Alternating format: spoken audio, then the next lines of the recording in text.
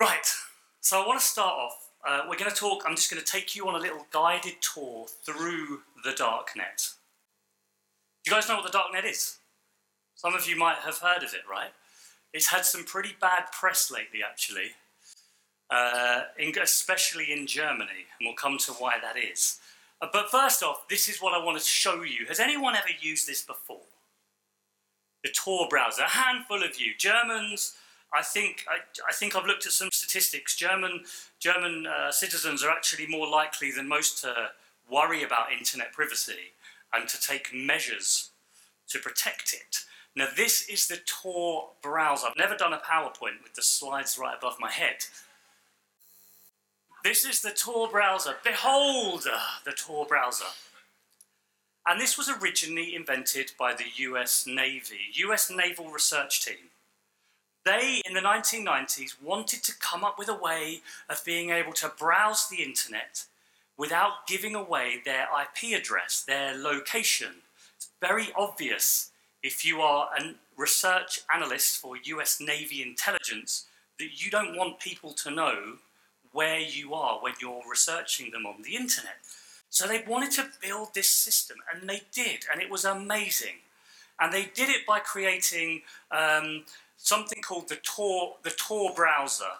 It stands for the Onion Router. And you know, when you visit a website, you send your IP address to the server that hosts that website, and then they send the information back to your IP address, your computer or your phone or whatever. This leaves a trace. So they created a system by which you could encrypt your original IP address in several layers of encryption and then send it around the world to different computers that had downloaded this software, decrypting that encryption as it went. And so by the time it got to a website, the person that ran the website does not know where you are. It doesn't know what your original IP address is. If that makes sense to you, you've got it. It's a very clever way of being able to browse the internet without giving away your location. But this is amazing, amazing.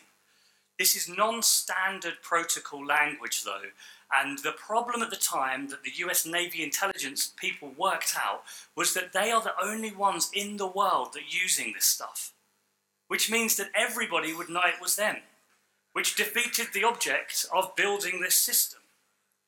So they decided to open source it, make it available to everybody. A charity called the Tor Foundation took this up, and they started to maintain this browser so that people could go online anywhere in the world and protect their privacy. So it allowed people, especially in difficult parts of the world, to have some degree of internet privacy and also to get around censorship. Because you know, when you're routing that traffic using this Tor browser around these computers around the world, you can get around, sometimes when a country has these big censorship blocks, you can get around that using this browser. So this is amazing, right? And it got picked up by journalists, human rights activists who loved this software. And most people use it to go on the normal internet. There's something like 3 or 4 million daily users of this. You can download it now, there's nothing illegal about it, and you can use it to go on the normal internet. The difference is it's a little bit slower and it protects your IP address. But it's also your way onto the darknet. And the darknet is a network of about 30,000 sites that uses the same protocol as this browser, which means that you can only access the sites using this browser, and you cannot find the servers on which the websites are located, which means it's very difficult to censor or control. That is the darknet. And naturally enough, this darknet, and by the way, the URLs are just a string of numbers and letters, and they finish in .onion, and you can't remember what they are. The darknet became very quickly, from about 2010, 2011 onwards, a very natural place for people who had something to hide or wanted to stay private. It became a very natural place for them to go. And so you started to see all sorts of different things turning up on this darknet, including perfectly legitimate and legal stuff. So this is the New Yorker has a Dropbox for journalists who want to share information securely. I'm coming back to the New Yorker again. I seem to have an obsession with the New Yorker. The entire WikiLeaks cache, all of the WikiLeaks files, whatever you think about WikiLeaks, all of the WikiLeaks cache is available on the darknet. You will also find, if you don't want to buy my book, you can just download a free copy on one of the many piracy sites that are available there. We are going to come on to the illegal marketplaces in a second, but increasingly commercially available hacking services. So imagine a decade ago, if you wanted to be a computer hacker, you needed to know something about computers. You needed to know about networks, or you needed to know about programming languages. Not anymore. You can just pay somebody to hack something for you. So there's this democratization of computer hacking. You just pay somebody, or you download a bit of software. Anybody here could be a computer hacker now, very easily indeed. And very recently, I just took a look the other day. Did you see that Stormfront, Daily Stormer, a neo-Nazi site from the US, was removed from the internet? All of the internet providers said, we're getting rid of this neo-Nazi stuff after some of those demonstrations that they were having. But it just reappeared on the darknet very, very quickly. Punished Stormer, a website denied its domain name.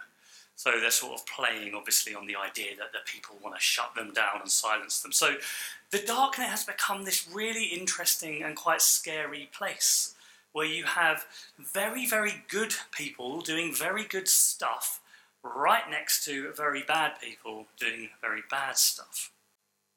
Now, most people know about the darknet because of this. Anyone ever used the Silk Road illegal drugs market before in the room? Yeah, I know for a fact some people have, because more and more people are. In fact, in the most recent global drug survey, we found that in the UK anyway, 1 in 4 people now get their drugs from these darknet markets. Unbelievable, and a very, very quick change. And I'm going to explain to you how they work. So, I'm not going to give you a step-by-step guide, but you download your Tor browser. When I first heard about these darknet markets, that's the Silk Road, the most infamous of these marketplaces, that was running for about 18 months until it was shut down by the FBI in 2013. I imagined, right, that there were going to be these like weird little forums where people would meet up and agree a deal and then maybe go offline to collect their products. Well, it's quite clear that that is not how they work at all. I mean, anybody that has ever bought anything off Amazon or eBay, which is probably most of you, immediately know how this thing works. Which is to say that you sign on, you search through hundreds of different products from hundreds of different vendors. You check the product description. You look at the price. It's up there in Bitcoin. And I don't know if you can see this. This is my favourite button of all. Let's see if this little laser thing works. See that button there? That says report this item. Not to the police, obviously, but to the site administrator. So if you think that you've bought this and it doesn't look like this, or the description isn't very good, you can report it to the site administrator, who will investigate the vendor for you. Now, all the trappings are the same. The prices, you've got a little basket up there as well. I mean, everything is as you expect. So what people do is they download their browser, they search the site, they make a decision, they pay in the cryptocurrency Bitcoin, and they put an address in, and a Bitcoin is like a pseudonymous cache that allows you to transfer Bitcoin to each other very, very easily with a high degree of privacy. And you then put an address in, and you wait for the products to turn up at your house.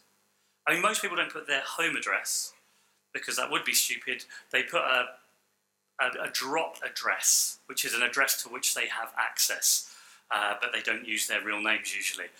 Yeah, and unbelievably, because this looks so familiar, there have been cases of people phoning the police to complain that their products haven't arrived in the post. Because it feels so ordinary, so natural.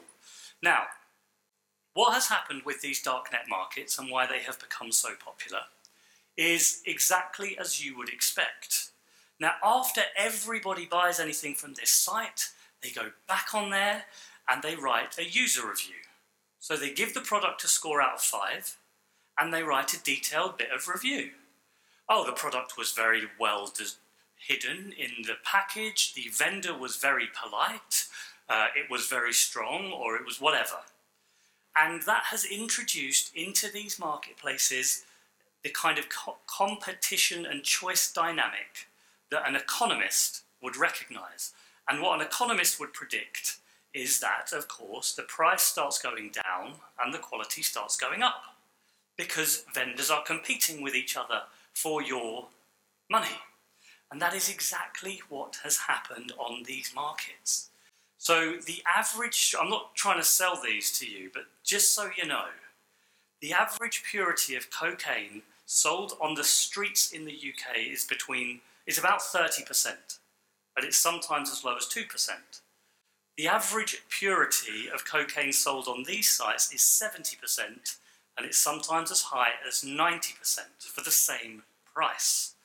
And if you want to understand why these things are growing, forget the clever encryption and the Bitcoin. It's a market, it's a functioning market. And that's the secret behind them. So as a result, you will never find more polite and generous drug dealers in your life. I mean, literally, you're emailing them. Like, I emailed one and said, oh, I'm not sure, because I decided for my book I'd buy 1 gram of marijuana, right? So I email one and say, yeah, hello, I'd like to buy 1 gram of marijuana. Could you advise me, please? And I get a reply like 6 hours later, dear sir, thank you very much for your inquiry. We would, of course, be delighted to supply. Have you considered trying X, Y, and Z? Best wishes, drugs heaven. And this is how it goes, and it becomes very natural. And as a result of this competition and choice, these places become incredibly innovative. I mean, incredibly innovative. There's a Google for these markets, so you can Google trending drugs and popular drugs. They've started trying to sell advertising against them, which I don't think is going to work. You have a mystery shopper who goes around trying them and writes really good reviews. And you even have fair trade and organic cocaine being sold on these. Can you believe that?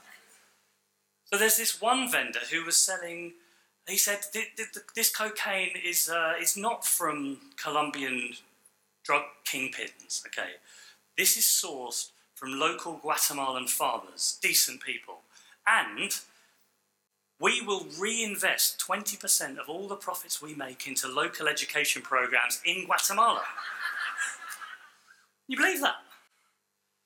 So this is the logic of these markets, and people haven't really understood that. They still think about it as being some kind of magic of encryption, but it's not. I mean, they have all of that stuff too, but the real genius is the introduction of competition and choice. And so as a result of that, this site, the Silk Road, which, yes, was shut down after 18 months, managed to sell in excess of, or managed to trade in excess of $1 billion worth of Bitcoin over the 18 months that it was running. And incredible. Now, every single time the authorities try to shut one of these sites down, and they have several successes, they reappear. And they reappear having figured out what they did wrong last time. So back in 2012-13, the Silk Road was really one of only 2 or 3 sites. There's now around 30 sites in operation, all doing the same stuff as this. And it's not only drugs that are being sold here. While I was researching this book, the #1 selling item was not cocaine or marijuana, it was fake Tesco £20 vouchers that were being sold for £8 each. So there's all sorts of different things being bought and sold. Now, to give you one example of how they learn, and they always learn and they always get smarter, one of the problems was that, of course, if you send money as in the form of Bitcoin to a dealer, they might run off with your money, and you don't really have much recourse. You can write a bad review, but that might not be enough. So the marketplace got together and worked out a solution to this, which was called multi-signature escrow, which means that 3 people are involved in a transaction: the buyer, the seller, and the vendor. When you make your order, you put your money into an escrow account. The vendor sees that it's in there but can't access it yet, so he or she is confident to send your product. And then once the product is received, I will also sign it off with my key, and as long as one of the other 2 people sign it off with their key, the money is then released to the vendor. Really simple, but it really works for these places. And there's dozens of examples like it. Now, this all has created a big moral problem, I think, because on the one hand, this makes drugs more predictable in purity. You don't have to stand around on street corners dangerously trying to get hold of your stuff. We have several deaths where people are overdosing because they don't know how strong their products are, but on these marketplaces you have a way of trying to gauge that. But it does make more drugs more available more easily to more people. And that means more people are going to start taking them, including very strong drugs, psychedelics, heroin, and whatever else, because all of these things are also available there. It's okay to talk about marijuana, but of course there's many other types of drugs, and they're more readily available now too. What's more, it's creating new types of drug dealers, people who simply understand this technology, who can then buy loads of drugs in through these markets and sell them on the street. So we are creating all sorts of new challenges now in the drugs industry, and it's not going to go away. Now, it's not only drugs that... Here's a couple of other examples that came up after the Silk Road was taken down. Now, the problem is, of course, it's not only drugs that are being sold there. And actually, in Germany, you had one of... I think it was it 6 months or a year ago, where a guy bought a gun or parts for a gun from one of these marketplaces. So the problem with these markets is it's one thing talking about drugs, and you could make a moral case for that, but there are many more things being sold on them, including guns, ammunition, counterfeit money, counterfeit passports, and I don't think there's actually any way of stopping them. I don't think we can shut them down. Now, one of the things that increasingly, in the last 6 months especially, I have seen, and that was not really there when I started writing the book, is stolen data. Stolen data has become one of the biggest trades on the darknet.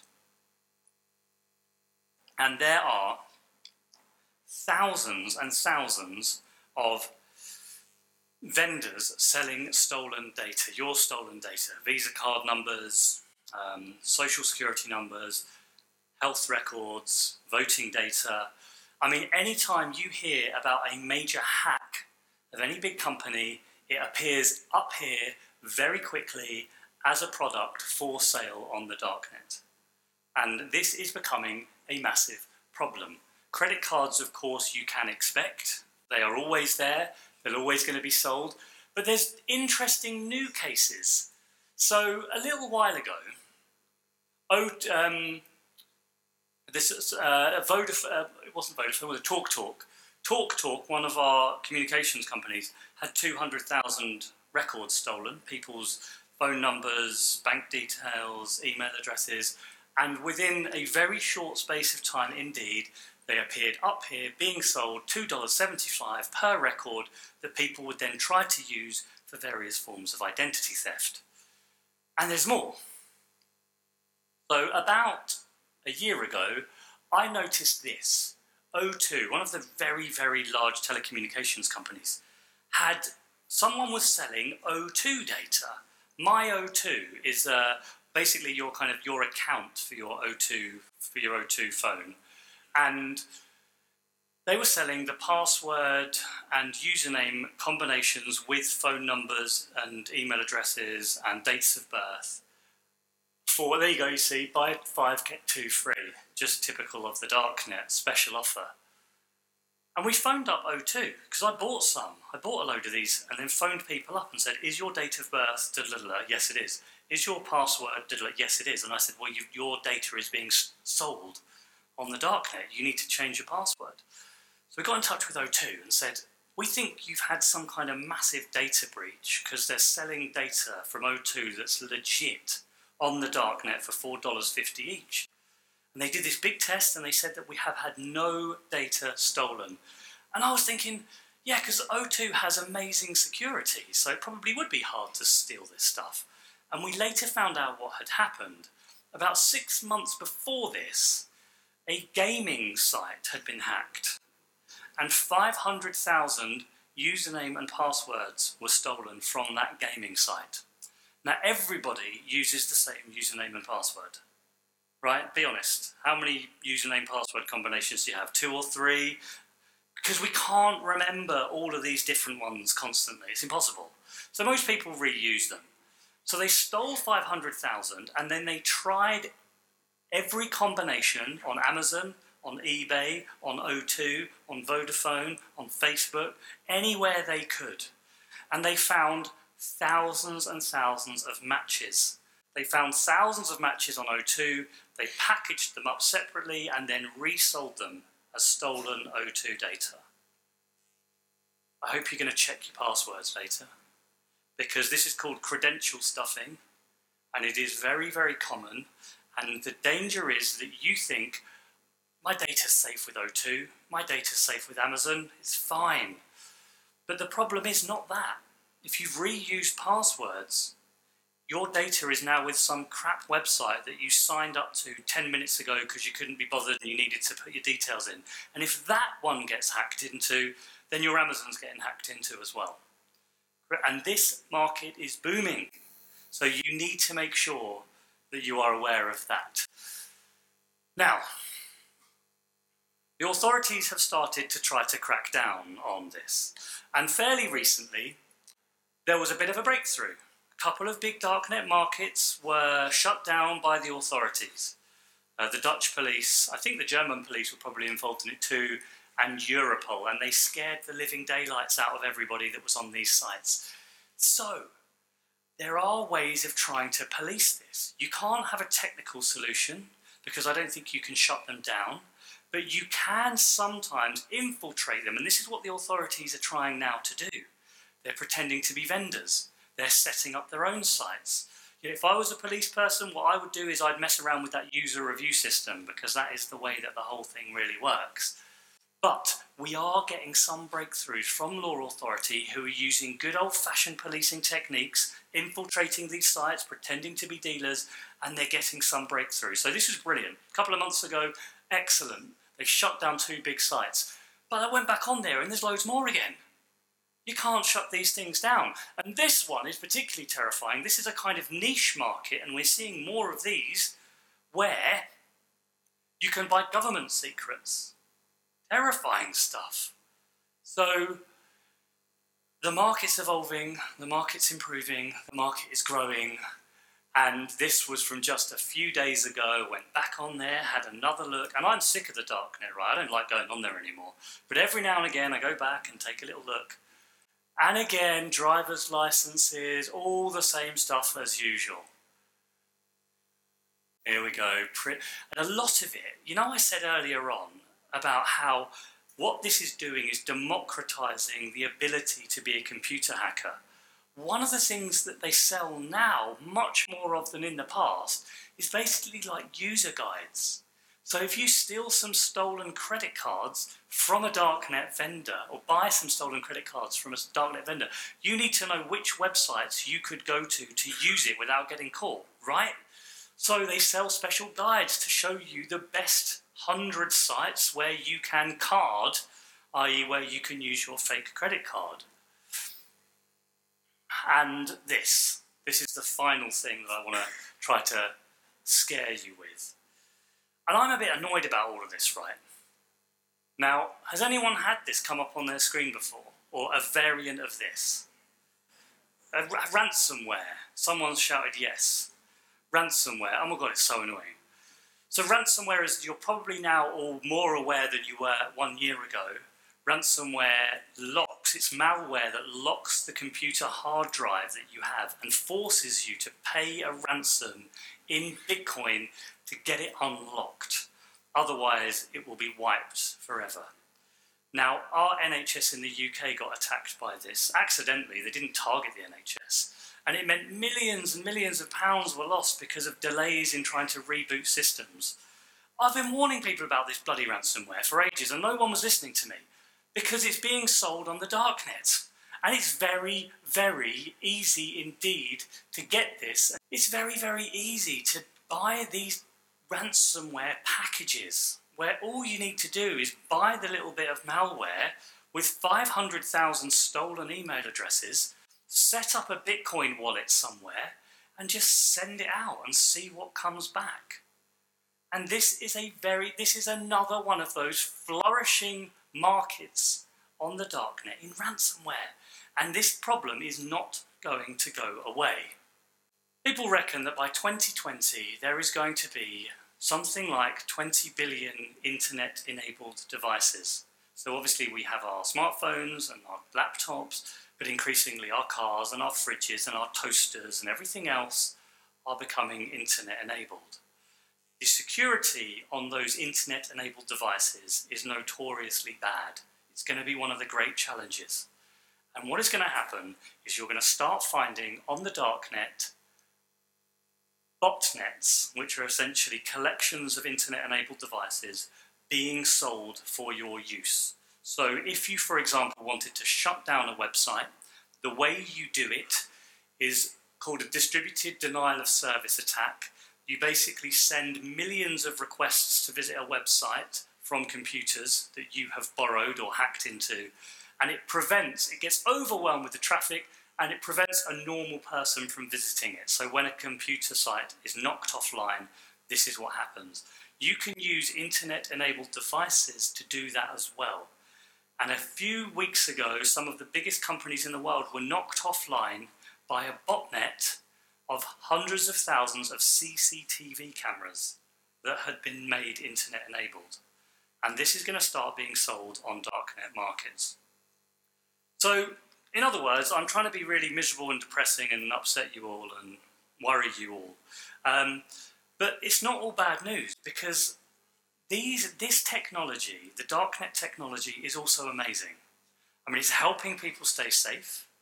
Cryptocurrencies like Bitcoin, I think, have huge possible benefits for individuals and for businesses and for governments even. There's all amazing ways that this technology can be employed, but increasingly these places are getting harder and harder to close down. I don't think we are going to be able to shut them down entirely. The darknet and all the challenges associated with it are going to be with us.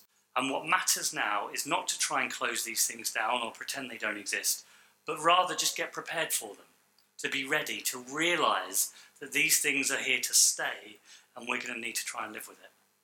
And with that, I'd love to hear some questions. Thank you very much.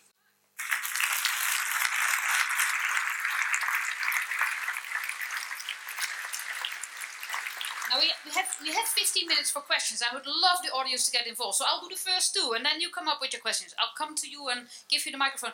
I was wondering, those people that have discovered all these new ways of making money on these dark nets, are they from specific regions, or are they everywhere? I mean, at the time there were a lot of Russians on there, I know, but could you find out who is behind all these services?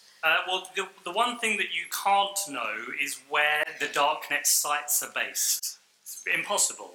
You can try and guess from the language use, and you have Russian language markets, you have Italian language markets, and so on. But you can see who is downloading Tor browsers. Okay. The Tor Foundation gives you that information for free. They publish on their website. And it's quite mixed, so you do have it in places you'd expect. You do have it in Egypt, or in Libya, or in Iran. But also you have a lot in developed countries who are using it for a lot, mostly for these drugs markets. Yeah. Because you described it, in a way it's democratizing hacking, and in a way it's democratizing crime as well. I mean, it becomes really easy to become a drug lord if you do this, right? Honestly, I mean, without wanting to propose you do anything, anyone in this room could become a drug kingpin really easily. And that was just not possible. And when I was 10 years old, right, 11 years old, I used to go into one of our shops called Woolworths that had these free little pick-a-mix sweets. So you used to get little sweets and you had to pay for them at the end, but we didn't pay for them, we just stole them and ate them. And that was the kind of extent of my criminal... Well, Woolworths shut down soon after that, so I always felt quite bad. But now it's possible when you're young, when you're 13, 14, making some pretty stupid decisions, you can actually just go and buy stolen credit cards. And I've heard stories of teenagers who think this is really funny. Oh, I just go and buy some credit cards, it's brilliant. Yeah, and just go in there, it's not even stealing, it's just, I'll get some credit cards. Just and playing I'll buy... around the computer. Exactly, and there's a real risk that people commit incredibly serious crimes without understanding really what they're doing.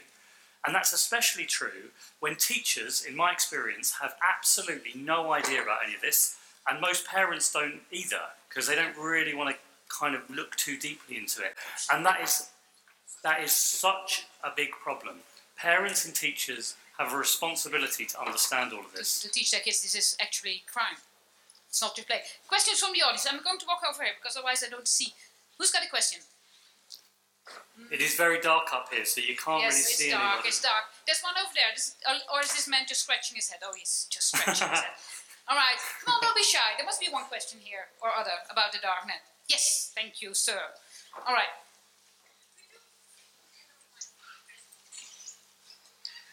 Yes, hello.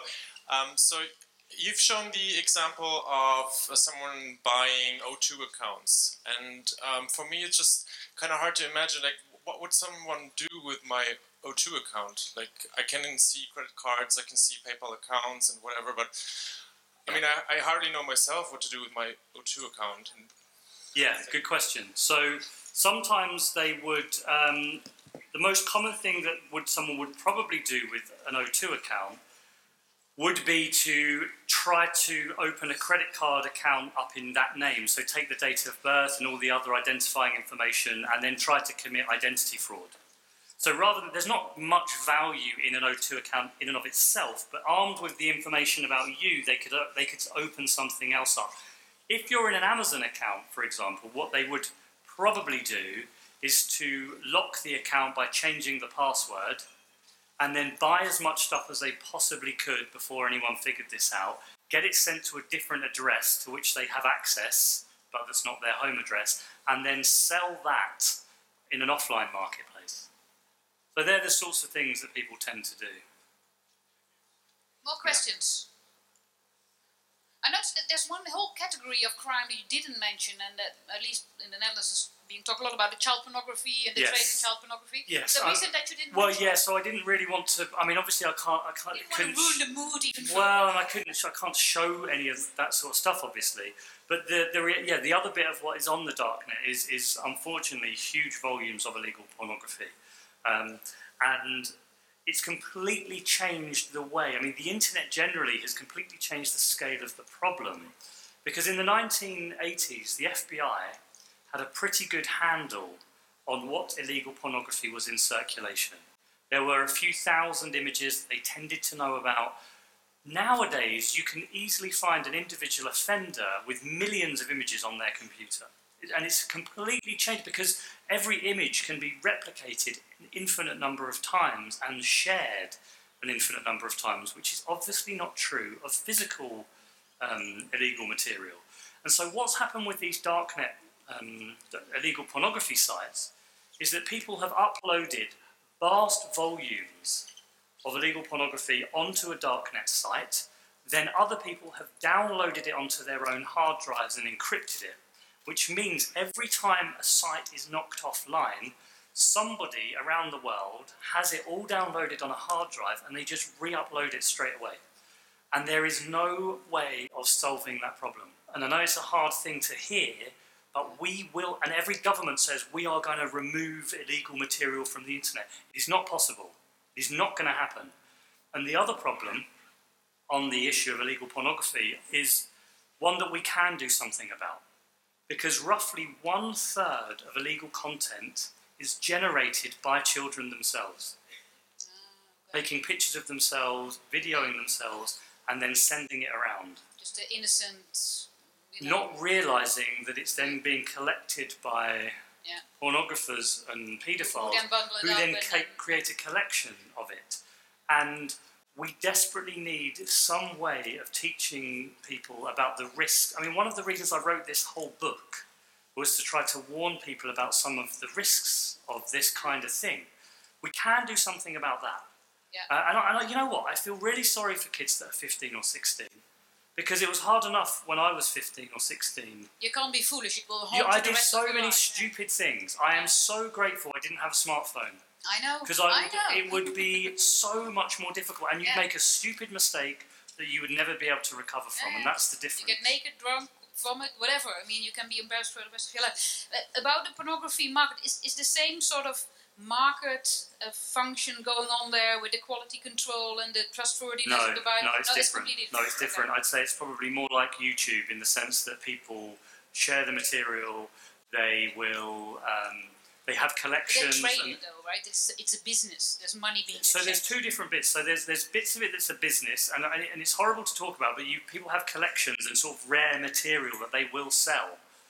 But in other places, it's more like YouTube, where people just upload content in some kind of like horrible, charitable, community-driven gesture. Yeah. And so it does work in sort of, there is both a business and a sort of charitable wing of it. And it's obviously a horrible thing to talk about, but it is quite important that we understand how it works. Yeah. Because we need to, if we're going to try and at least do something to limit the damage that it does.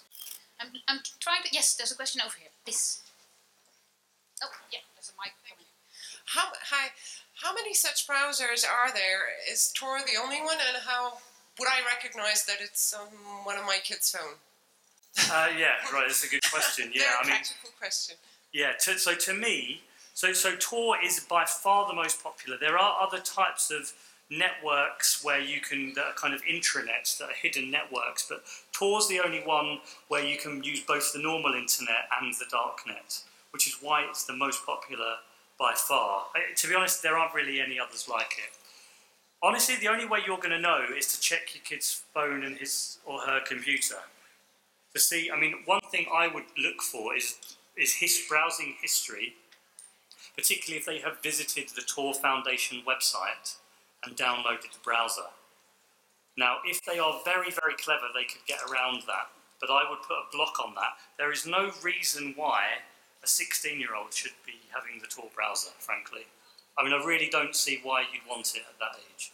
So, to me, I want parents to actually... Like, when I was young, and I keep going back to when I was young... Yeah, go on. But I am sure my mum was going through my drawers and, like, checking what I was doing and going through my room. Fair enough as well. That's what she should have been doing. Well, why aren't we doing that on the internet? Because there's a million more things you could do on the internet. And yet I think parents sometimes just leave that and say, oh, that's for the kids. They're doing stuff on it. I'm not saying you, of course, but a lot of parents that I come across with, they just leave that. So I think it's very important to be quite active in monitoring and checking what they're using. And if there's a Tor browser anywhere, have words with them about it. Okay, we can have one last question, I think. So maybe a more upbeat, it's hard to make a positive question. Where did you get the source for the information that there's 90% of pure cocaine on the internet? Yeah. Because... yeah. So, don't quote me on this, but there was there's a Spanish doctor who was spending his time on the darknet drugs forums giving advice to people who had questions about taking drugs safely. That's the other thing about these darknet markets. They have forums where people can then talk about stuff. And a laboratory with which he was involved was receiving people were mailing or giving hundreds of samples from the darknet to test how strong they were. And that was their results. Can't remember the exact name of the paper, but it is in the book. But you could email me and I'll send you the reference. Thank you. Okay. Closing, is there anything else we can do apart from teaching our kids? Is there anything we can do? Well, I mean, yeah, in the end, okay, so like the way I see this is going, censorship is going to get harder and harder. Controlling the material that's available online will get more and more difficult. I actually think that within a decade, censorship on the internet will not really exist anymore. It'll all be decentralized and it'll be very hard to control. And that means more and more important is that people are able to make good moral judgments of their own, critically assess information, make decisions about why they would use the Tor browser. 20 years ago, we could rely on gatekeepers to make judgments for us. Now it's going to be down on individuals more than ever before. The best chance we've got in that sense is, I know it's cliche, but it is to teach people to be critical thinkers of their own, to understand the risks and responsibilities of internet life. And I'm sorry, I can't speak for the German national curriculum, but the UK national curriculum is very, very bad indeed when it comes to this. It teaches information technology, right? And that's about how do you use Microsoft, how do you do a spreadsheet, and it has barely anything on media literacy, on responsibility, on publishing responsibility, on how to use the internet safely. But that should be at least 50% of what this course is about. So to me, that is the biggest challenge that we face. Let's all raise good people. Thank you very much, Jamie Bartlett. Thanks.